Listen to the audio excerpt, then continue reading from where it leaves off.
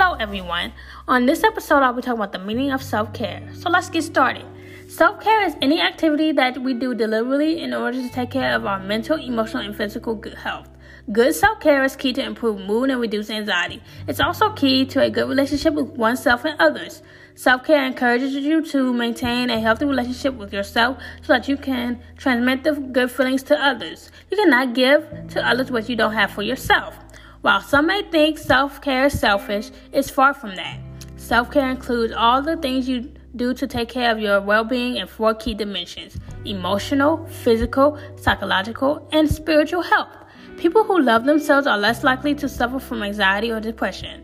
Self-love also paves the way to a positive mindset, which is an essential ingredient for success in life and for mental well-being. Learning to love yourself also reduces stress and lessens procrastination and makes you more focused at work. Good self-care activities include develop a regular sleep habit, aim for a healthy diet, take lunch breaks, take your dog for a walk after work, use your sick leave, exercise before and after work regularly, nourish yourself, take yourself out on a date, start a gratitude journal, make your body happy, express yourself, write a loving letter to yourself, and shower yourself in good feel-good vibes. And that will be all for this week. I will see you guys next week.